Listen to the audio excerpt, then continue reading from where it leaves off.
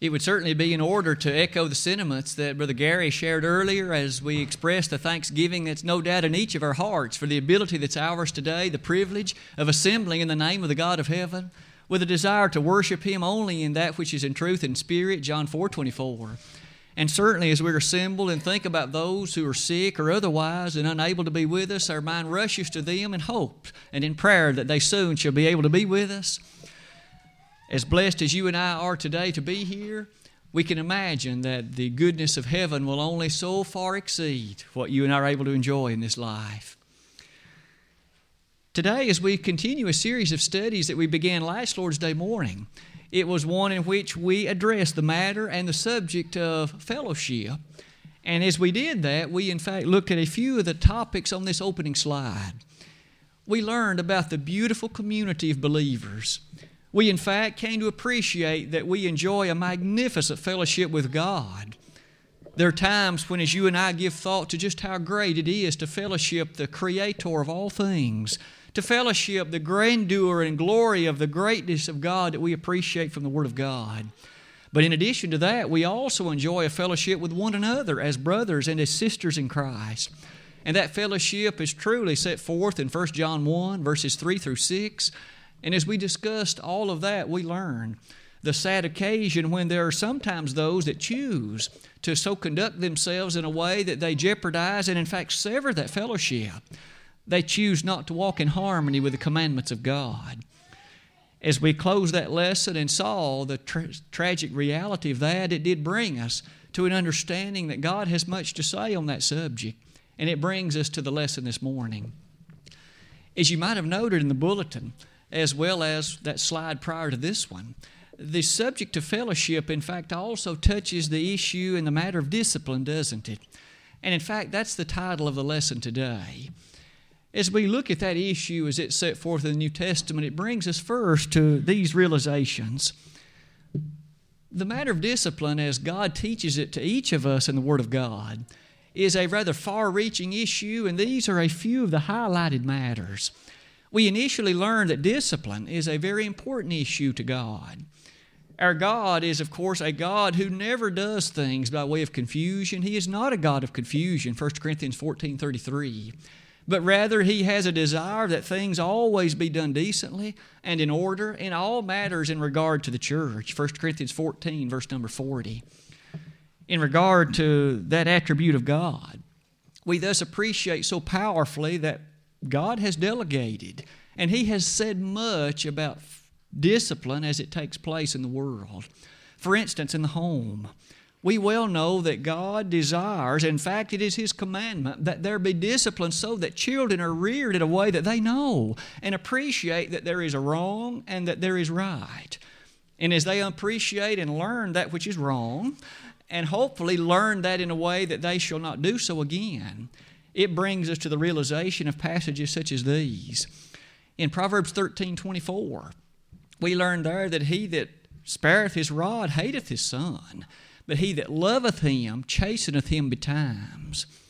And so a loving set of parents, even though it may not be pleasant, and certainly it isn't, it's certainly something, though, that needs to be done for the well-being of the child. And so in love, the child is disciplined. We learn later, a little bit later in the book of Proverbs, train up a child in the way he should go, and when he is old, he will not depart from it. That attribute of training has within it the concept and the thought of discipline when appropriate. We also learn that foolishness is bound in the heart of a child, but the rod of correction shall drive it from him. Children make mistakes, and God, through passages like those as well as others, has ordained that the parents are at times to employ the rod if necessary. The belt on occasion is what I receive more often than not, but it is what one uses to help instill wisdom in the heart of a child. Wisdom, you see, that comes in part by discipline. But not only in the attribute of the home, we also find children are commanded in Ephesians 6, verse 1, "Children, obey your parents in the Lord, for this is right. Honor thy father and thy mother, which is the first commandment with promise." Thus, they need to learn obedience. One of the grandest ways they learn it is in the confines of the home. We also learn that God has ordained in the attribute of civil government the issue of discipline. The civil government from Romans 13, verses 1 and 2, has the power to put to death those that are lawbreakers and those that, in fact, engage in activity that is deemed inappropriate for society. We thus learn that discipline is important both in the home as well as, of course, in the government at large. All of that brings us to the realization that also within the church, discipline is an important matter. Just as surely as it's highlighted in these other ways, the New Testament also speaks about discipline as it occurs in the confines of the body of Christ. It takes a variety of forms depending on the circumstances and the situations of what takes place. For example, I've listed in Acts 18, verses 24 and following. We learn on that occasion that here was a gentleman, namely Apollos, who was teaching that which was incorrect in his knowledge. Namely, he was teaching only the baptism of John the Baptist. It was Aquila and Priscilla who took him aside and who exerted a matter of discipline, teaching him more correctly the things of the Christ. In addition to that, we might well notice in Galatians 2, verses 11 and following, that on that occasion, discipline took a slightly different form. This time it was Peter who was in error. When certain from James came, Peter distanced himself and would not eat with the Gentiles, and Paul said, I rebuked him to the face, for he was to be blamed. Here was a circumstance when immediately Paul exerted a matter of discipline even toward Peter, helping him to understand the error of his way and also helping him appreciate that he was leading others astray as well. Maybe one final example on that slide from Romans 16:17. As the book of Romans draws to its conclusion, Paul issued these statements. He said that we, in fact, are to take careful note of those who teach and walk in a way that's contrary to the doctrine that had been received. And not only are they to be marked, but they're to be avoided. And on those instances, we learned that discipline took a variety of forms depending on the nature of that situation. Of course, one final one, though I suppose ought to be mentioned.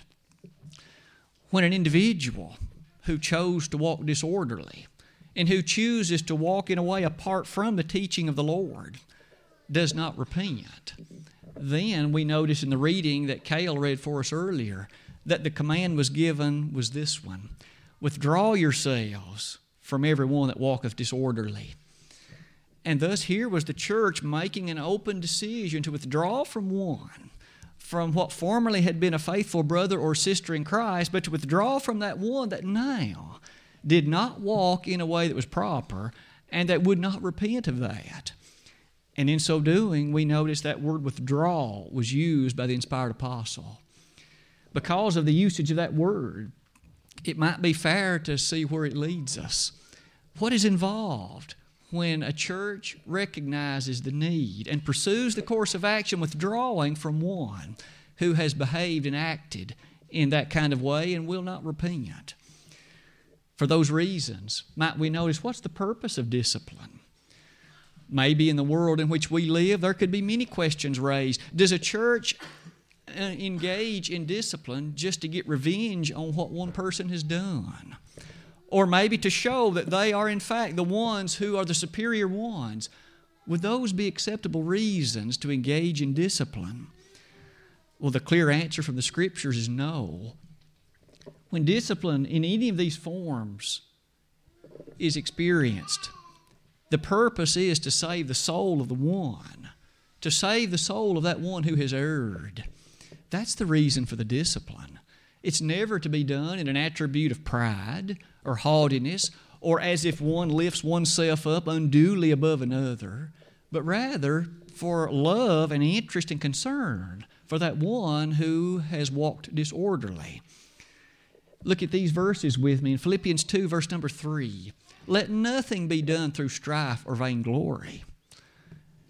Paul on that occasion said nothing. Not even the matter of discipline ought to be carried out in a way that is done in strife or in a vainglorious attribute of trying to make oneself look good. Furthermore, we notice in Romans 12:19 that vengeance is what belongs to God and no one else. With those thoughts in mind, isn't it amazing that we notice that there is a critical concern for the well-being of the one who has made the choices that he or she has made? I listed a few passages, perhaps in 1 Corinthians 5, verse 5. That one sets the tone for all of them that will follow.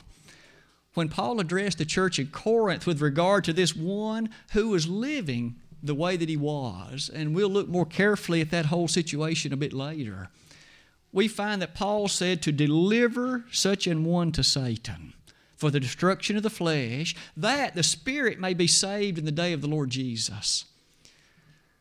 Discipline by itself is not a pleasant thing, but yet it's something that's for the betterment and well-being of the one, that this one might come to appreciate the course of action that he or she has pursued, and that hopefully repentance will follow, and that they will proceed to walk in the way again that would enjoy a fellowship with God and a fellowship with one another. In addition to that passage in 2 Thessalonians 3, verse 14, the commandment on that occasion, again by Paul, was this, that they were in fact to carefully note that man that would not walk according to the commandment that was revealed, and to have no company with him. Interesting, isn't it? To note the one who would not walk following the commandments and traditions delivered by the holy apostles, and not only to note him, but have no company with him. The whole purpose was that he might be saved eventually, realizing the error of his way, coming to understand the greatness of what he had lost, and the fact that individuals faithful in Christ had so deemed his conduct that he would not be able to be welcomed in fellowship in that way. Another passage in Matthew 18:15, we remember that Jesus even had much to say about the matter of how one deals with issues like this. And again, as we look at that passage a bit later, we'll make note of how direct and how specific our Savior was on that occasion. In all the instances that we have considered, we have noted that discipline, you see, is mentioned frequently. And it's something that was a direct commandment by God through Paul to the churches of that day. In light of all of that, one of the bottom statements of that slide then would be this one, that the church must remain pure. Another one of the reasons for the matter of discipline is so that the church can maintain the purity and integrity with which the Lord invested it, that it couldn't be, in the language of Ephesians 5:27, without spot or wrinkle or any such thing. In fact, blemishless in all of its regards. When the world outside sees a congregation tolerating error, just like the church in Corinth did in 1 Corinthians 5, it in fact makes the church unappealing to the world, and it in fact says that the church itself not only is tolerant of it, but is unwilling to discipline anything with regard to it. All of that points us to ask more carefully then about discipline. Should it then not be true that just like a child who acts disobediently to his or her parents ought to expect to be disciplined, so too a Christian who walks disorderly with respect to the Holy Scripture should expect to be disciplined? What do those expectations lead to? What's the reality that rests behind them? Perhaps these verses will lead us in that direction. That discipline, as we have discussed it earlier, is based upon passages, one of which we mentioned a moment ago from 2 Thessalonians 3, verse number 6. I would invite you to revisit that verse with me as we look at what Paul wrote to the Thessalonian church so many years ago.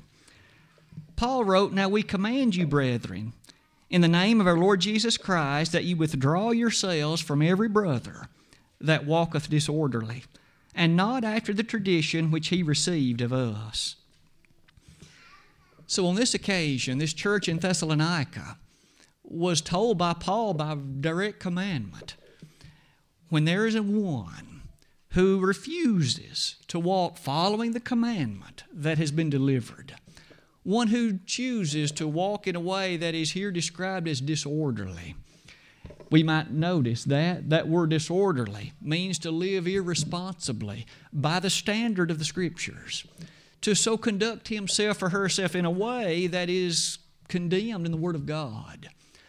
That person, Paul said, it is to withdraw yourself from that one. That verb withdraw means to separate, to in fact make it clear that this state of affairs is not going to be tolerated, and that one is not to enjoy the fellowship one had before in light of the situations that have been chosen in terms of life. Notice furthermore beyond that, what are some things that might constitute walking disorderly? First of all, we might notice a few listings given in the sacred Scriptures. There are those instances of immoral living. In fact, 1 Corinthians 5 gives us a rather extensive list of that one. I would invite you to read with me as we look at one of the verses found in that chapter. 1 Corinthians, the 5th chapter, when in fact Paul makes discussion of this issue of withdrawing fellowship. There was one guilty of fornication, but when we arrive at verses 10 and 11, this is the statement the inspired apostle makes. Yet not altogether with the fornicators of this world, or with the covetous, or extortioners, or with idolaters, for then must ye needs go out of the world. But now I have written unto you not to keep company. If any man that is called a brother be a fornicator, or covetous, or an idolater, or a railer, or a drunkard, or an extortioner, with such an one know not to eat. So though Paul began that discussion by making reference to one guilty of fornication, we notice his extension of it included many other things. One living as a covetous man, one living as an extortioner, one guilty of idolatry. All of those things point us to the immoral living as defined in the Scriptures by itself would constitute grounds for a congregation to proceed to withdraw from one of its members who had begun to live in that way. Other verses. In Colossians 3, beginning in verse 5, we are commanded to mortify various activities and things in this life. And that word mortify means to put to death. It has no part in the life of one dedicated to God. Among the things listed there are various and sundry elements of fleshly existence, be they sexual sin, be they sins of other kind of character like idolatry and covetousness. Paul says mortify, that is, put that to death. And so, if one becomes guilty of that and chooses to live in that way, as loving brothers and sisters in Christ, a church ought to desire to bring that person back, but if he or she won't repent, it may ultimately require withdrawal of fellowship before they ultimately would realize the sad and despicable state of where they are. Another passage is Galatians 5, verses 19 and following, where Paul's famous listing of the works of the flesh is given. And on that occasion, Paul, did he not say that those guilty of these things shall not inherit the kingdom of God? So if a person's guilty of one or more of them, and if they have been approached and urged and admonished, but they won't repent, then a church would need, hopefully, as the final resort, to withdraw fellowship and hope that that person would come to his or her senses, that they'd finally wake up and understand that they are bound for hell in their current state, in their current life. Withdrawal of fellowship, it would seem, is the last resort that the church might utilize in the hopes of reaching someone who to this point has been unrepentant, who has not shown an element of penitence with regard to activities that are sinful. It is for that reason that we can notice several others that would also fall under a heading of being susceptible of withdrawing a fellowship. First of all, there would be, what about those that go beyond the doctrine of Christ? That is to say, they take the liberty to make laws where God hasn't made any. And they take the liberty of asserting and saying and speaking for God. What about those who teach false doctrine? And those who, in fact, lead individuals astray with a false worship and a false plan of salvation? Certainly, upon being admonished and attempt to correct them, if they won't repent, the church could maintain fellowship with false teachers in that regard, or with those who endorse that kind of teaching. Another example would be a divisive person. In Titus 3, verse 10, Paul there wrote that a factious man, that is a divisive person, after the first and second admonitions reject. You approach the person. You attempt to admonish and correct and rebuke and teach, and then maybe a second time even to do so. But if that person will not repent, then you mustn't tolerate this factiousness. You must reject that one. Isn't it interesting then that as one gives thought to what the Scriptures teach about withdrawing a fellowship, that it goes so far as to assert that it's a commanded thing, and it's to be done in those circumstances when that person has not responded any other way. It certainly seems that in all of these instances, that critical matter that makes the withdrawing of fellowship become a reality is that final statement on that slide. If an individual is open to teaching, and open to repentance, and open to changing his or her life and conduct, and they can be reached, and their heart is touched, and they exhibit a godly sorrow that leads to repentance, 2 Corinthians 7, verse 10, then they have been saved in terms of their soul being directed again on the pathway of rightness. This matter of withdrawing fellowship is only reserved for those who, even upon admonition, and even those who have been unreceptive to it, will not repent. They have shown a callousness of heart, an unwillingness to receive the truth, and have shown that they are not intending to walk orderly, but rather are choosing to walk disorderly. When that state of events and that scene of affairs has reached that point, what would be those steps then that would be involved? How should a church go about taking those steps, necessary steps that would involve the withdrawing of fellowship?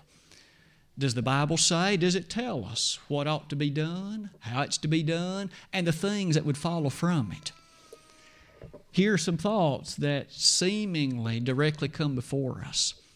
First of all, as we would have noted on so many occasions, prayer would be a very important part of it. For the church as a whole, for individuals thereof, as they give thought to the carrying out of this matter of withdrawing fellowship. It's still the case, isn't it, that the effectual fervent prayer of a righteous man availeth much. And certainly a congregation, the elders of that congregation certainly would involve much time in serious contemplation and prayer over the subject. But isn't it true that beyond that we notice in 1 John 5:16 that when there is a sin not unto death, that the congregation is to pray unto God for that, asking for that, and God will answer that prayer. Certainly there we have explicit evidence that prayer should be a critical element in the carrying out of the matter of disfellowship.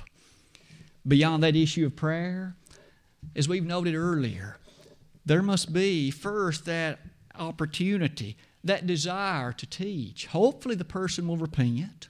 Hopefully the person will hear what the Scriptures teach. Hopefully the individual with a tender heart will finally soften and realize the error of the way.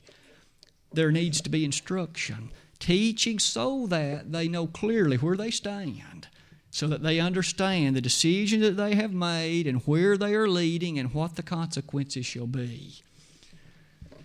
These verses tell us this in Galatians 6, verses 1 and 2. Brethren, if a man be overtaken in a fault, ye which are spiritual restore such an one in the spirit of meekness, considering thyself lest thou also be tempted. Thus, there should be a broken heart on the part of the faithful when one has chosen to walk disorderly. And they should strive to reach, to teach, to encourage. We notice beyond that, there is this verse in James 5, verses 19 and 20. The last two verses of the book of James. It is on that occasion that James wrote that if any of you do err from the truth, and one convert him, that he which converteth a sinner from the error of his way shall save a soul from death, and shall hide a multitude of sins. Oh, how one would yearn and hope that the instruction would be received, that the person would repent, that change of heart would take place, that change of life would follow. However, there does come another step. Suppose it doesn't. There needs to be admonition to where, again, a clear knowledge is understood. Book, chapter, and verse is given so that if contrary activities take place, again, the individual knows that he or she has violated the will of God, and their course of action is condemned by the holy Word of God. That admonition is commanded of us in 1 Thessalonians 5:14, when Paul there commanded us that we admonish. And as our elders take the lead in that admonition, we each too, as concerned brothers and sisters, would strive to also wish to do the same. As you can well imagine, though, that admonition is perhaps highlighted by what the Lord said in Matthew the 18th chapter. In Matthew 18, beginning in verse 15, Jesus on that occasion identified these as points of consideration. He said that if there is that difficulty, that brother that errs, that one for which there is something that is a division point, you go to that person. If he will hear you, you've gained thy brother. If not, take a couple of witnesses with you. Again, if he will hear you, you've gained your brother. If not, you bring it to the church. At that point, might we notice, it becomes an issue with which the church must deal at some point. If, again, the brother will not respond, if the person will not hear that which has been taught, if the admonition has not been received appropriately. As we give thought to what the Lord said on that occasion, doesn't it then bring us to appreciate that scene in 1 Corinthians chapter 5? As I mentioned earlier, let's revisit that one, because it is the most clear-cut case in the New Testament we have on the direct subject of this point. In 1 Corinthians chapter 5, we will remember that this congregation had more than one problem or issue, but one of them that Paul mentioned was in fact this one. It is reported, verse number 1, commonly that there is fornication among you, and such fornication as is not so much as named among the Gentiles, that one should have his father's wife. And ye are puffed up, and have not rather mourned that he that hath done this deed might be taken away from you. The church in Corinth, we notice Paul says there's fornication in the number. And what's more, this fornication is known. It wasn't hidden beneath the cover of darkness. It was something of which they had knowledge. However, he sadly notes that it involved a man with his stepmother. And we notice in verse number 2, it says the congregation had not responded in the way that was appropriate. He says in verse 2 that they were puffed up. Instead of mourning and being heartbroken over the state of affairs, they rather, it seems, in an element of pride, tolerated it, went along with it, maybe even had a degree of encouragement with regard to it. At the very least, he says that one who was guilty in verse 2 had not been taken away from them the way that he ought to have been. He should have been disfellowshipped by this time. There should have been a withdrawal so that he would understand the sin of his way, but the church had not done that. And so in verse 3, for I verily, as absent in body, but present in spirit, have judged already, as though I were present concerning him that hath so done this deed. In the name of our Lord Jesus Christ, when ye are gathered together in my spirit, with the power of our Lord Jesus Christ, to deliver such an one unto Satan, for the destruction of the flesh, that the spirit may be saved in the day of the Lord Jesus. This gentleman, guilty of fornication and continuing to live in that way, Paul said, brethren, disfellowship, so that though now this hopefully will lead to a stopping of this fleshly sin, and in the day of finality he might be saved. That's the goal of the disfellowship. It isn't to get even with him. It isn't to, in fact, give him a bad name. His soul is at stake. His eternity is in jeopardy at this point. He has chosen to act in a way, by way of fornication, and we know that fornicators won't enter heaven. In verse 6, your glorying is not good. Know ye not that a little leaven leaveneth the whole lump? Purge out therefore the old leaven, that ye may be a new lump, as ye are unleavened. For even Christ our Passover is sacrificed for us. Therefore let us keep the feast, not with old leaven, neither with the leaven of malice and wickedness, but with the unleavened bread of sincerity and truth. There was to be a hunger and desire for sincerity and for truth so that the purity of the church could be made plain, and hopefully again this one could be saved, that he would come to realize the need for change in his life. Verse 9, I wrote unto you in an epistle not to company with fornicators, yet not altogether with the fornicators of this world, or with the covetous, or extortioners, or with idolaters, for then must ye needs go out of the world. But now I have written unto you not to keep company, if any man that is called a brother be a fornicator, or covetous, or an idolater, or a railer, or a drunkard, or an extortioner, with such an one know not to eat. For what have I to do to judge them also that are without? Do not ye judge them that are within? But them that are without God judgeth. Therefore put away from among yourselves that wicked person. And we have Paul's final statement that this individual had chosen to live in the catalog of wickedness, and the church was commanded, put that one away. As you and I notice and ask about the scene of events as they took place, we might well wonder, did the church do what Paul commanded? Did the church exhibit a matter of withdrawing fellowship from this one? And if they did, what happened?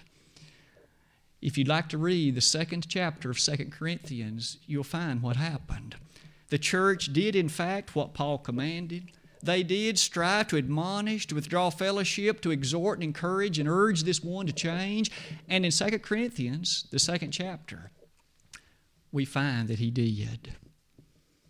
In fact, it seems Paul had to make sure to tell the church, now that this brother has repented, now that he has come back, you need to receive him like a brother.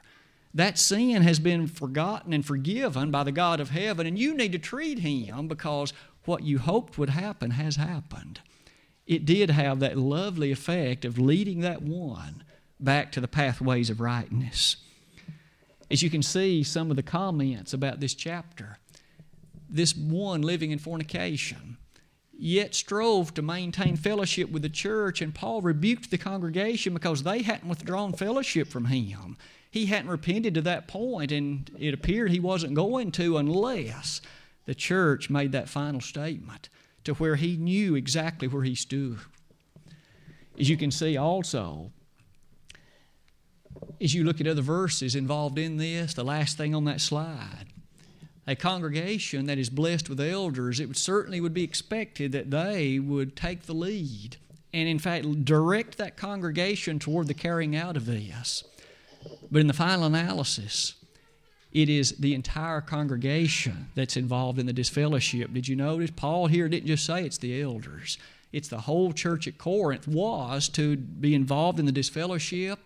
That way that person would hopefully understand the enormity and the magnitude of exactly where he stood.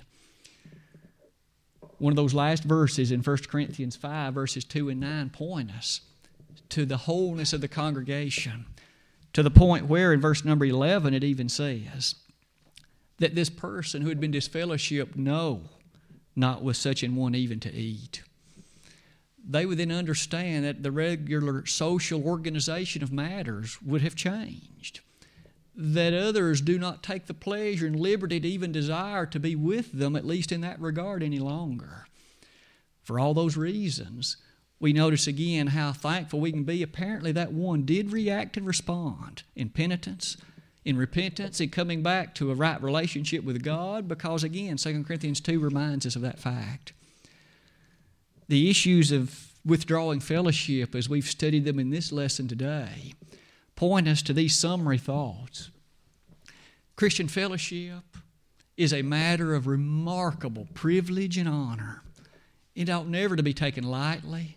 It ought never to, in fact, be run roughshod over as if it's trivial or unimportant. But rather, as we've also learned, that discipline for those who walk disorderly would be an expected thing, and the Scriptures command it. For that reason, we each should strive to walk orderly before God so that we not only can encourage the elders in their effort, but we can lead many precious souls to the Christ. But when one chooses to walk disorderly, running roughshod over the statements of Scripture, showing a hard, cold, and calloused heart with regard to what God has taught, if that person won't repent, if that individual simply is unresponsive to the truth despite whatever their current life situation would be, then the church eventually must step in. And it must eventually exhibit a matter of withdrawing fellowship, hopefully, that they might learn and that they might change. As we give thought to that this morning, what about each of us examining ourselves whether we be in the faith? In the words of 2 Corinthians 13:5, are we walking as we ought to? Tomorrow and Tuesday and Wednesday and the other days of the week, do others see in us the life of Christ? For I'm crucified with Christ, nevertheless I live. Yet not I, but Christ liveth in me. For the life that I now live in the flesh, I live by faith in the Son of God who loved me and gave Himself for me. Today, if there would be one or more in the audience that might have a need to respond in a public way to the invitation of the gospel, why not let that be known? Why not come forward? Why not, in fact, make things right between you and your God? If we could be of assistance and help in that way, whether one is an alien sinner and have never yet been baptized, that could be accomplished in but a few moments.